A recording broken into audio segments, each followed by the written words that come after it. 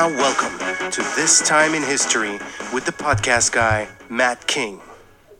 And welcome to the debut edition of the Minisodes for This Time in History. I'm Matthew, and this is Steven. Hey guys. And today we're just going to cover, like I said, it's a Minisode, so it's going to be a quick, something you can listen to on your lunch break or what have you. Today we're going to be covering a historical building that's no longer standing, called the Rexdale Mall, Rexdale Plaza. It's in a part of Toronto where I actually grew up. So, about the mall, I'll tell you a little bit about the backstory. Many people refer to the area of Etobicoke north of the Highway 401 as, quote, Rexdale. And actually, the group of streets east of Islington Avenue from the Highway 401 north, the north 4 blocks was the original Rexdale, now often called the Old Rexdale. However, looking back through the history of this area, it did not have a specific name or boundary or an early post office, so it's reasonable to define the boundaries of Rexdale today as the Humber River to the east, Highways 401 and 409 on the south, Martin Grove to the west, and the west branch of the Humber River on the north. The first land grants in the area were made in 1799. Although the distance from York and the lack of roads meant that settlement was somewhat slower in the southern parts of the township. However, the soil here was excellent for agriculture, and by 1881, 90% of the land was under cultivation. Agriculture predominated as a way of life until after World War II, when the need for housing and jobs for a growing population resulted in a shift from farming to suburbia. In an area once covered in farms, the Guardhouse Home is the last remaining old farmhouse in the area today. Located at 105 Elmhurst Drive, the smaller section at the rear of the house was built by George and Hannah Garbett in 1864. Their daughter Alice married William Guardhouse of Etobicoke in 1903. Alice's father died 3 weeks after the wedding, and Alice inherited the property. In 1915, Alice and William built the front addition to the house. The property was farmed by William and then his son Arnold until 1952, when it was sold to build the Kipling Heights subdivision. The farmhouse survived and is protected by a heritage designation bylaw. So that one stayed. Old Rexdale was developed by Rex Wesley Heslop, who was born on a farm just north of his subdivision after working in construction for a while. Heslop moved to Michigan, where he was a successful car salesman. However, he was soon lured to North Ontario by the dream of becoming a rich miner. He was injured in a rock slide in 1947 and returned to Etobicoke broke. Stephen, what's a rock slide? Rock slide would be just what they said, rock slide. I've never heard of that before. You know how you have mountains and stuff and what have you, rock slides happen, like... Off the mountain? Wouldn't that be an avalanche, or is that specific No, an to avalanche snow? is snow. Ah. But I was saying, like rock slide. So there must That have been a lot sounds of hill, like there must have been a lot of, like... But I can't imagine this place all empty. Like all Rexdale empty, like, and farms and stuff, but... You should because see my some... aunt lived in Rexdale. Well, for anyone who's interested by what we're talking about, you should go online and see the pictures. And it's oh yeah, like the land is clear. It's nothing like it looks like today. Because my aunt, yeah, I mean, she's 96 and she's lived in Rexdale all her life. Her and her husband. I mean, he's dead, but yeah, she's still in the same house. Undeterred, Heslop established the Rex Heslop Homes Limited. He built 400 homes on cheap land in the Alderwood area that the township had acquired for non-payment of taxes, south of Evans Avenue but west of Brown's Line. There are streets in that area today named Heslop Drive and Delma Drive, the latter after his wife. Once the cheap lots in Alderwood were gone, Heslop turned his attention in 1950 to the vacant farmland north of the planned Toronto bypass, the Highway 401. Malton's aircraft industry was expanding, and Heslop felt their workers would soon need housing. Etobicoke Township's council told him they couldn't afford to pay for needed services like roads, water, sewers, and schools without more tax revenue. Heslop made a deal that with them, he could continue building houses if he also established new industry in the area at a ratio of 35% industrial assessment to 65% residential.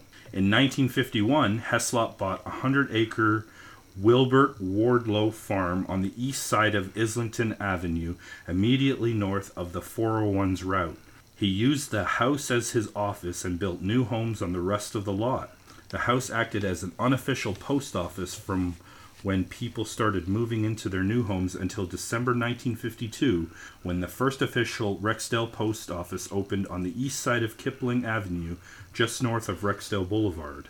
On April 24, 1952, 40 employees of the A.V. Rowe Aircraft Company from Malton met with Heslop and worked out an agreement to buy 40 homes on Allenby Avenue for about $9,000 to $10,000 each. The first home sold in Rexdale. Can you imagine that? Like $10,000 for a home.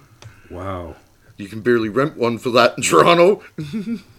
All of the houses were bungalows or 1.5 stories. Yeah. Many were brick, but some were faced with Heslop's own distinctive reinforced concrete slab sliding that he had used earlier in Alderwood, invented by Hans Satchu of Humber Bay. Heslop himself bought and lived in a house at 15 Burrard Road. Stephen, what's a reinforced concrete slab house style? I think that's just what it is. It's done with concrete and that, but I think it's got that sheet, the stuff they put on the outside of them. It looks like a stone or whatever.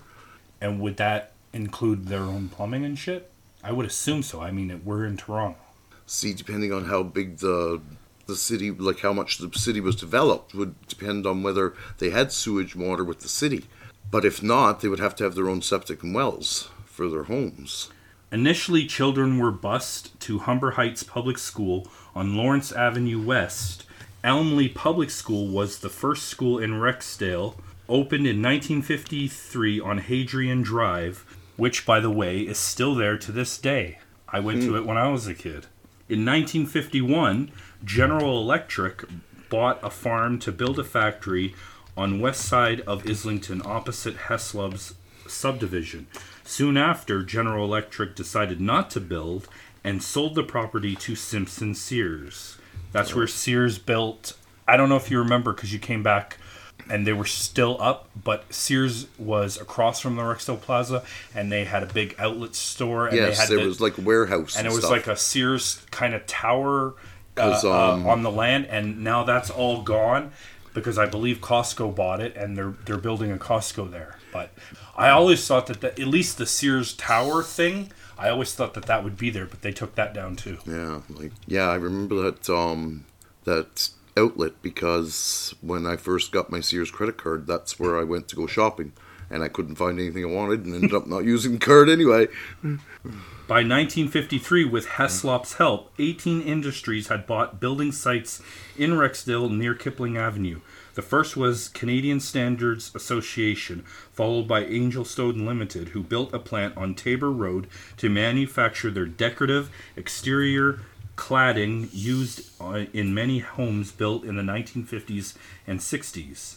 In 1956, Heslop built Rexdale Plaza on the east side of Islington Avenue, the fourth retail plaza in Toronto. It was the major shopping center for the area, with a Dominion store and all the major retail chains.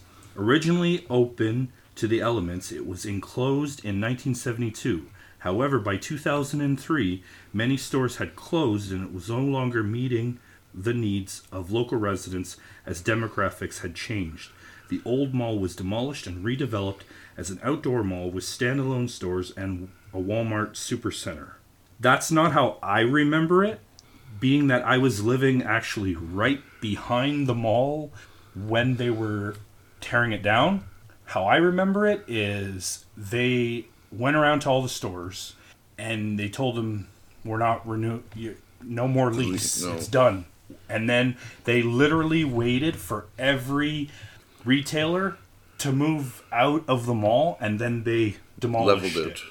And I remember they actually had to stop construction for I don't know how long, like a week or two or whatever it was, they actually found, I don't know if it was cars or tanks or something, that was buried underneath Rexdale Mall from the World War. I don't know if it was one or two. And none of that's mentioned. I also remember, growing up near the mall, like a lot of my childhood memories are of the mall. Well, yeah, because you probably hung out there as teenagers. I hung out there. I had a girl there. I used to work in the mall. Yeah, so that's the things you. I actually had a physical altercation at. I'll tell you this one story real quick.